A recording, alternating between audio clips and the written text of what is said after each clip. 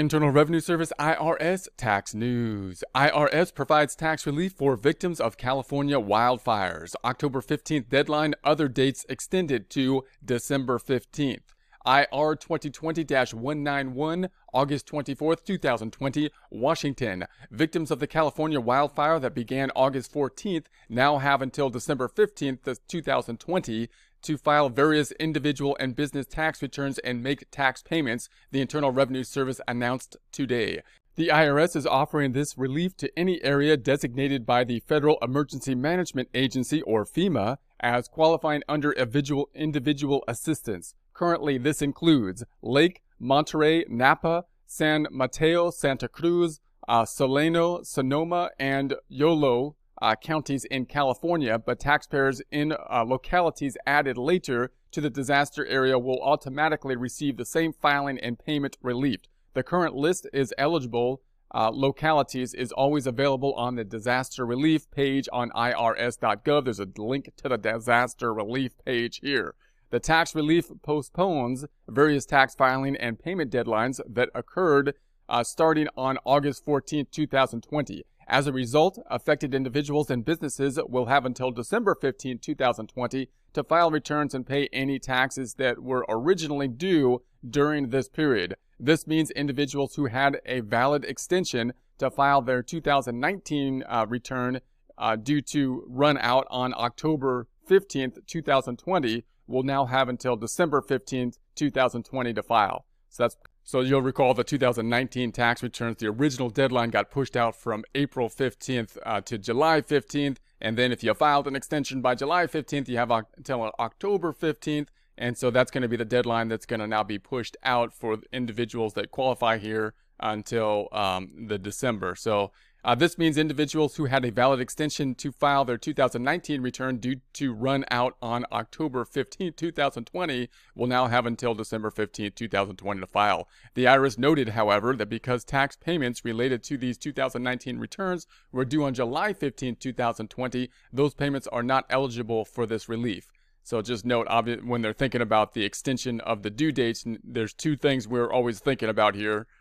When the return is due and when the payments are due. So they're extending the due date for the return to be filed, which could help and alleviate penalties and interest related to late filing of the return. But the payments were already due before that deadline because they're due when you file the extension in July. So it looks like they're not going to be given the relief on the payments in this circumstance. Okay, back to the text. The December 15th, 2020 deadline also applies to quarterly estimated income tax payments due on September 15th, 2020, and quarterly payroll and excise tax returns normally due on October 31st. So this will typically be done with self-employed individuals will often have quarterly payments if you file a Schedule C, and you have to pay quarterly. So they're going to be pushing out one of the quarterly payments that would be for September looks like to December 15th. And then certain payroll items, which of course would be there for business purposes as well, recording the payroll tax returns like the 941s. So back to the text. It also applies to tax-exempt organizations operating on a calendar year basis that have a valid extension due to run out on November 15, 2020. Businesses with extensions also have the additional time, including, among others, calendar year corporations whose 2019 extension run out on October 15, 2020. In addition, penalties on payroll and excise tax deposits due after August 14th and before August 31st will be abated as long as the deposits are made by August 31st, 2020. The IRS Disaster Relief page, there's a link to that here, has details on other returns, payments, and tax-related actions qualifying for the additional time. The IRS automatically provides filing and penalty relief to any taxpayer with an IRS address of record located in the disaster area. Therefore, taxpayers do not need to contact the agency to get this relief. However, if an affected taxpayer receives a late filing or late payment penalty notice from the IRS that has an original or extended filing, payment, or deposit due date falling within the postponement period, the taxpayer should call the number on the notice to have the penalty abated. So if you get a penalty for it, you get a letter from the IRS saying, hey, you got a late payment or late filing type of penalty, and you're saying, hey, I'm in a disaster area. I should have this automatic extension of time and therefore not be subject to penalty and interest related to it. Note, you shouldn't get the letter if you qualify, because the IRS is going to automatically apply it based on your address. And if it's in the disaster area zone, you shouldn't get a letter. But if you do, then that's when you want to call the IRS, and you call the IRS based on the number on the letter typically.